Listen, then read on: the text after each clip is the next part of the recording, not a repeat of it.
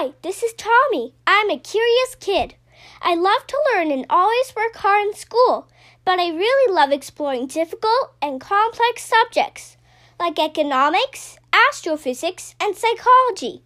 Every day I try to go to sleep a little bit smarter than when I woke up.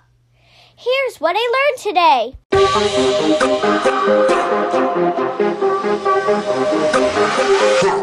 Hello everyone, and thanks for tuning in to episode 175 of the What I Learned Today podcast. Since 1944, when the Bretton Woods Agreement between 44 nations was made, the U.S. dollar has been the world's reserve currency. Reserve currency status can have both positive and negative effects on a nation. In the 1960s, Belgian-American economist Robert Triffin postulated on this subject and identified what later became known as the Triffin paradox.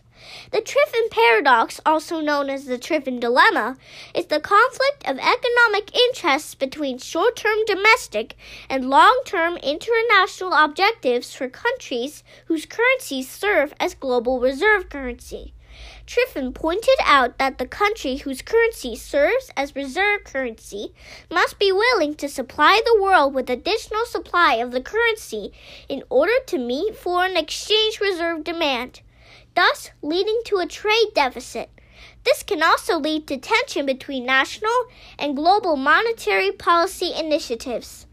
Some economists believe the way to resolve the Triffin paradox is through the issuance of a true global reserve currency. Currently, the International Monetary Fund's SDR is the most viable option to replace the U.S. dollar as reserve currency. However, it has not yet been widely adopted enough to effectively serve this purpose.